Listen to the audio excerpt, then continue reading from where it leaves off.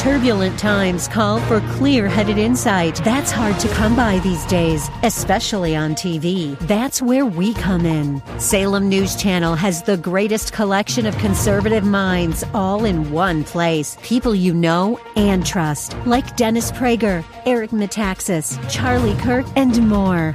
Unfiltered, unapologetic truth. Find what you're searching for at snc.tv and on Local Now, Channel 525. In addition to taking care of one another inside the church, what if we developed a lifestyle of taking care of the most needy outside the walls of the church? How would that change the community and our city? Bob Moffett, president and founder of Harvest Foundation in Phoenix, along with Pastor Julian Gibb, talk with pastors and leaders about how sacrificial love by those in the church to those in need outside the church has helped people see and embrace Jesus Christ. It's that demonstration of Jesus' greatest commandment that we'll hear more about today on The Kingdom and Its Stories. Well, good morning, good afternoon, good evening, wherever you are around the world. Thank you for tuning in. Perhaps you're listening to the radio at 5:30 drive time, or as I say, you're listening on a podcast around the world. Wherever you are, whoever you are, a warm welcome. Today, we're blessed to have Lisa McDonald from Matthew House. So Lisa, welcome to the show. Thank you. It's great to be here today. So Lisa, first of all, tell us a little bit about Matthew House. What is it all about? Well, interestingly, right now it is not officially a house, but that is the long-term goal and initiative. I've worked within the refugee resettlement space for quite a few years through Central Christian Church. And one of the common issues that kept coming up was this need for housing and housing support. So our long-term goal is to actually have a place that families would arrive and would have a place that they can acclimate to life in the United States, where they'll have employment, where they'll have the opportunity to learn the language in a safe space, and just, again, have community in that process. So that's the long-term goal and vision of Matthew House. For today, we provide housing subsidies, given the market that we're in and the cost prohibitive nature of getting families into safe communities and into places where they can flourish once they're here in the United States and making this their home. We also provide language programs, tutoring programs for children, mentoring programs for families so that they can, again, have someone who's walking with them on that journey of learning about life in the United States. And then providing some scholarships and job development work will be some of our future opportunities for families as they arrive. So we're actually pretty brand new as an organization, despite having done some of this work for quite a few years. We just actually launched the nonprofit in July of 2021. That's wonderful. And so really it's reaching out to the as Scripture would say, to the foreigner, to the alien, and helping them to become part of society and to work within that society. And, I know me being from Europe, from the good old UK, when I first arrived here, speak the same language, understand Western sort of culture to a degree.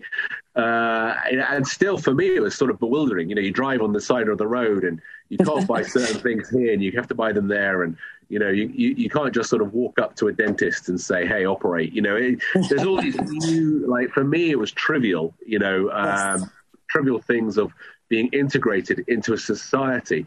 But I'm completely guessing at this point, and you can correct me, if you do come into the country not able to speak the language from a different culture and environment and ways of doing things, it must be daunting, frightening. Yeah, absolutely. And I think to your point, when you come here and you're choosing to be in the United States, that's one thing, right? When you've had to flee a country because of persecution for religious or political or other reasons, and you've experienced trauma in that journey, you add trauma to the picture, you add language barriers to the picture, and again, people have been broken from community, from their culture, from their norms. And in some cases, families have lived in refugee camps for an extended period of time. We're working with one family now that is from the Democratic Republic of Congo, and they were in a refugee camp in Tanzania for 25 years. And so if you consider life in a refugee camp, you don't ever have to go source food at a grocery store or, pay rent for your apartment kind of thing. So all of those new realities as they're coming into the United States are pretty significant. And just there's so many hurdles and barriers that families have to cross. And without the language skill to be able to do that, having welcoming friends that help them navigate that process is very, very important. And so that's what we have the opportunity to provide. So I'm just thinking to myself, you're speaking about how people have been in the concentration camps for 20, people have been in the immigration camps for 25 years. Mm-hmm. Is that what you said? Yeah, this particular family, the average is probably closer to 17 years that families can be in those environments. But for the average person, so like if you look at places like Syria, those families were in the early stages of arriving here as refugees. Those families had been in another community. So they left their home in Syria, had fled into neighboring countries, and had been in those locations for maybe at that time, probably 18 months to 3 years. That was the average length of time that the immigration process takes across the pond, as it were, before coming into the United States or into another resettlement country. But that obviously extended when administration changes and limitations were placed on certain people arriving. So now families arriving from Syria have been displaced for probably closer to 9 or 10 years prior to arriving in the country. So it depends upon the group. It depends upon the circumstances, but it can be, again, a wide variety. But typically the average is it takes at minimum 18 to 36 months to go through the entire process. And then depending upon circumstance and how long they've been in those camps, it can be on average about 17 years in a refugee camp. Wow. And so, during that time, you're speaking from someone who's just basically ignorant in the sense of not having any understanding of what life must be like within an immigration camp. And so, but it doesn't take much to realize that it's not going to be very pleasant and sometimes, dangerous and I guess traumatic. I was talking to one brother a few months back who was in a immigration camp for a long time. They're saying, everything was stripped. The family was stripped from him. This is a place from Africa, and his culture was stripped. And he's living in a tent in a foreign country where no one wants him. And so they arrive in the United States. They're here, and so how do you even approach? What's your first steps of welcoming these people, helping them to know that you're on their side? Mm-hmm. It depends upon the situation, but, when we get the opportunity, greeting someone at the airport and being one of the first friendly faces that's smiling at them and welcoming them is ideal. If that is not the story, then being able to arrive at someone's home with a translator, someone who can communicate in their language, is the second best, because then you have someone who can communicate. They have that comfort level of knowing that there's a person that can, speak their own language. So in some recent scenarios, we have a community of individuals through our church that speak Swahili. And so this family that arrived from the Democratic Republic of Congo, they were able to go in and be part of the welcoming team, be part of that group that welcomed them. So they have someone who speaks their language as part of that team. And can be that bridge for others who don't speak that language. But we come in and we basically just start befriending, bring gifts of things like fruit, fresh fruit, find out what needs are, find out how we can best support. We work alongside resettlement agencies, so they will let us know what types of support infrastructure they would like us to offer in addition to what they offer. We bring in opportunities for English language learning. So we have formal classes that they can attend, or the team, we encourage the individuals that are part of that welcome team to be helping them learn language within their home. So this is a table, this is a chair, this is, a stove. And again, just helping them learn those tools. And again, if you think about going into a strange country and you think about someone who's there willingly helping you navigate, they quickly go from being a mentor to a friend, because that becomes someone you rely upon. And so those are the common ways we approach. But again, ideally, it's wonderful if we can meet people at the airport and begin that relationship from the moment they touch ground in the United States. But more frequently recently, it's been a little different than that, through kind of a couple days or weeks after they arrive, coming alongside and again, offering support services. My next question is, how can people get involved? When I listen to you, I almost mentally freeze up. It's such a big task. You've got these poor people coming from war-torn or whatever the negative situation is, coming to a new frightening country, despite how wonderful this country is. It's frightening, different language. What's going to happen to me? What's going to happen to my children? Are we going to feed? Are we going to be accepted? How can we evolve in? And so it's kind of like, what can I do? I'm not a counselor. I can't do certain things. So what would you say to someone who was listening now on the radio or on the computer, and they're thinking, my heart goes out to these people, but there's really nothing that I can do to help? What would you say? Well, I think we've all been there at some point. It seems daunting, it seems overwhelming, but there's always, little places that we can get started. One of the places that I often send teams to just kind of experience, interacting with a refugee is an organization called Welcome to America Project. Their team delivers furniture goods into homes, and it's a great opportunity to hear a refugee's story. And it's what I call a low entry opportunity. So you're delivering furniture, you're being a smiling face, you're providing a welcome. But if it's intimidating and overwhelming, then you can step back out, and there's all the more needed that day, right? But if you lean into that and you feel like, hey, I'd like to do more, some next step opportunities are things like getting involved in a tutoring program or an adult language learning program. And so my organization in the East Valley of Phoenix is one opportunity. Abounding Service is another partner organization that does language learning classes. So they would be a place in North Phoenix that people could get involved. And you're just being an encourager and a coach. And all of us who speak English can help someone else learn, because it's truly that conversational interaction that is what helps build the skill for people who are new to this country. So that's a kind of a secondary step in. And then if they're interested in something like a welcome team, we have training for that.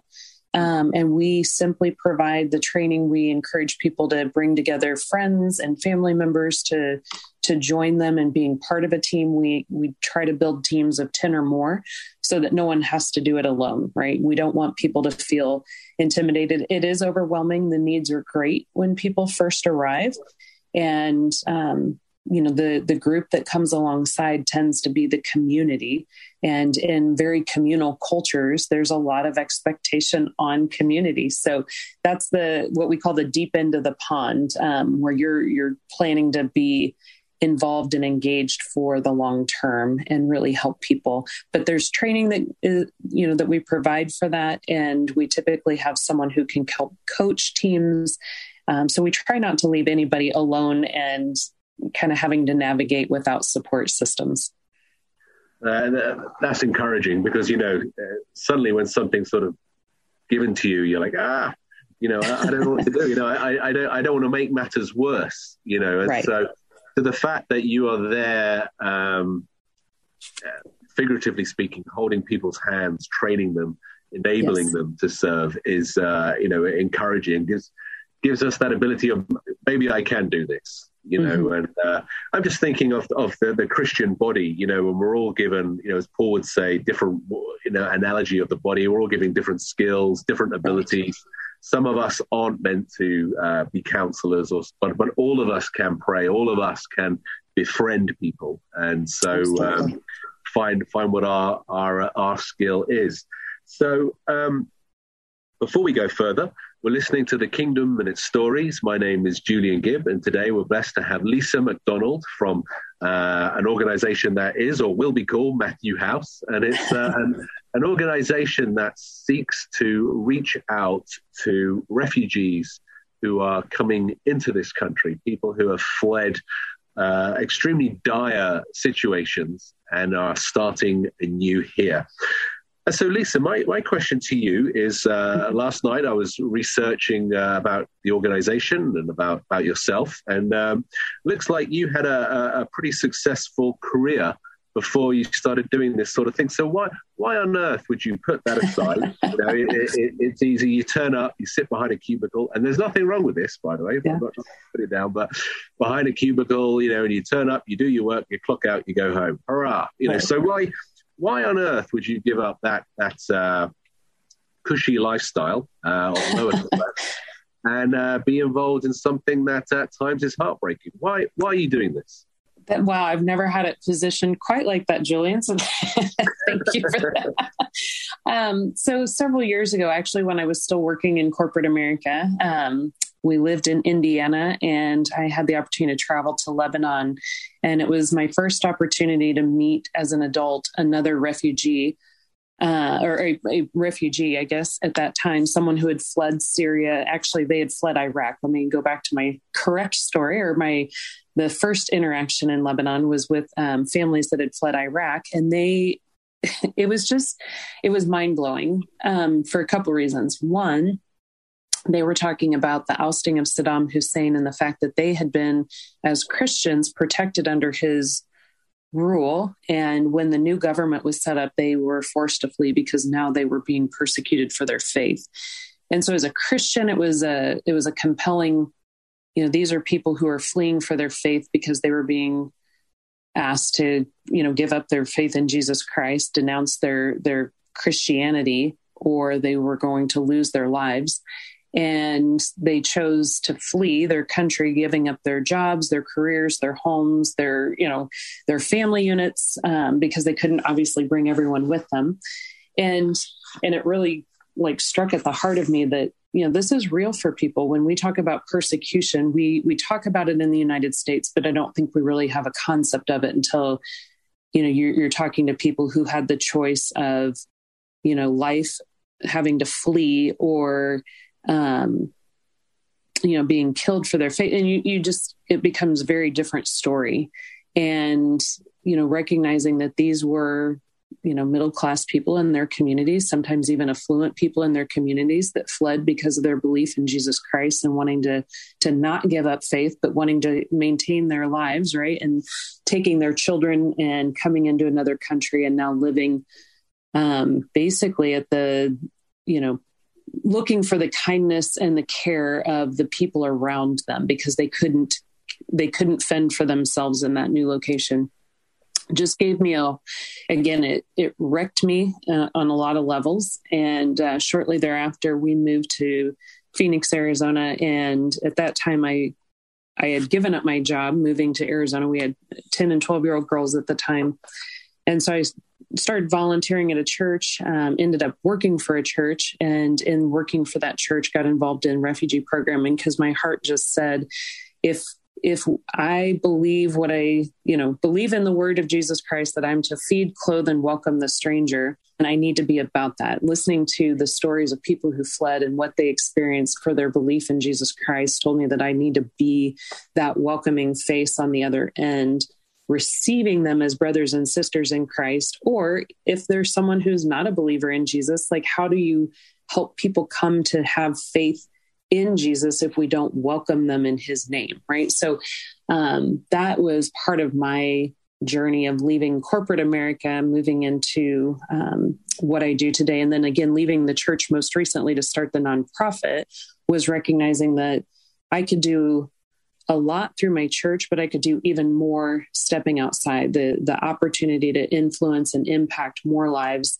is going to take place outside of my individual church and working alongside the kingdom at large, as it were, and, working alongside a lot of churches in the community as a whole. And that's been true. We're working right now with Afghan evacuees that have arrived in Phoenix.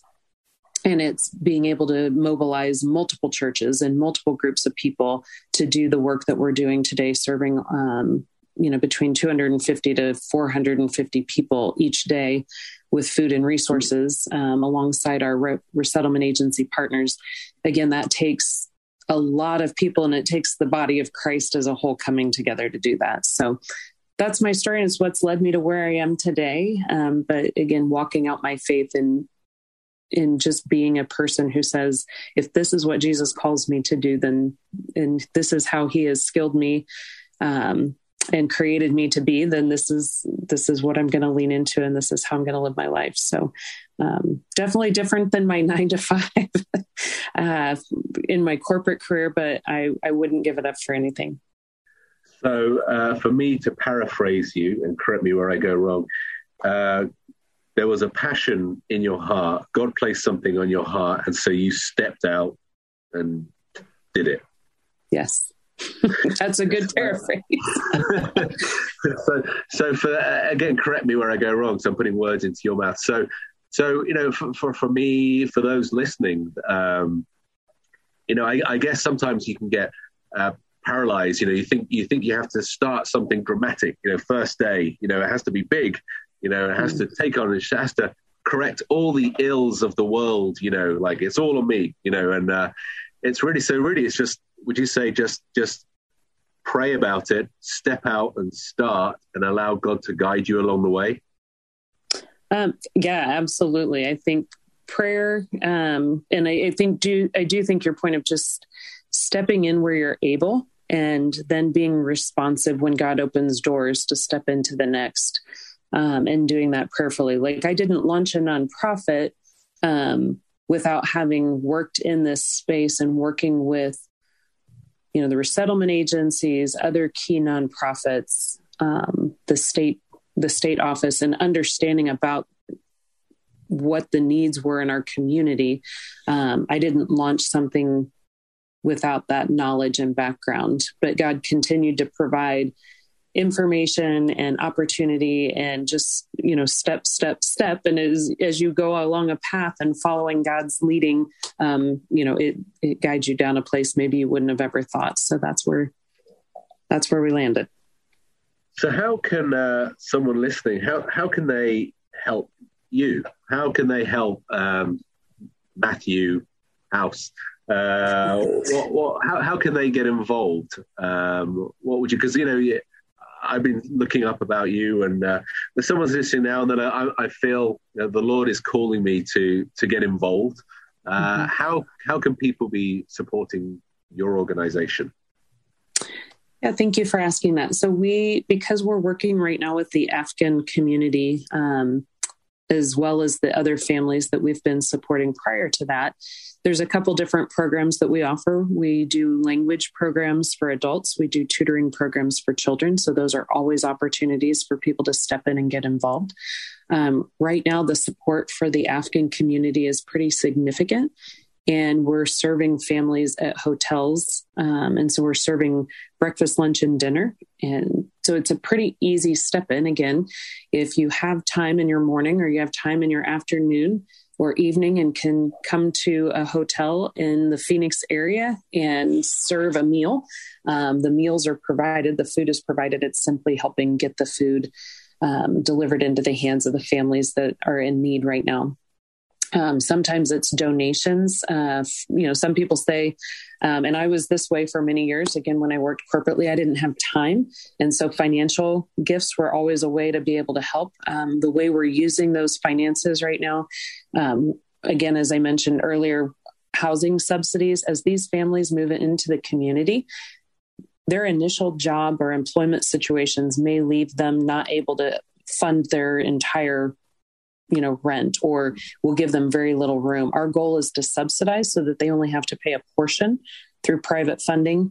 And then we will cover the differential until they're stabilized and able to afford that on their own. So that's one way we use finances, and then food supports and resource supports at the hotel, plus materials for classes. And do you have a website, or is there a phone number, or how would someone get in contact with you? So our website is MatthewHouseAZ.org. And that has a link to Get Involved. And so if someone's interested in getting involved, they can send in information, and then we will follow up with them from there. Again, there's ways to donate on that page as well. Excellent. Well, you've been listening to The Kingdom and Its Stories. You've been listening to Lisa McDonald from Matthew House. You have the web address. So prayerfully consider how God is calling you to get involved. Thank you, and God bless. Jesus defines discipleship as come and follow me. Next Monday at 5:30 p.m. on Faith Talk 1360, we'll hear another testimonial from a leader demonstrating how they and the people of the church are sacrificially loving the needy and beginning to see real change in their communities. If you have a personal example of how you are being the hands and feet of Jesus with your neighbors, we'd love to hear from you. Enter your story at harvestfoundation.org. That's harvestfoundation.org on the Contact Us tab. You can also subscribe to the podcast on The Kingdom and Its Stories on Apple Podcasts and Spotify.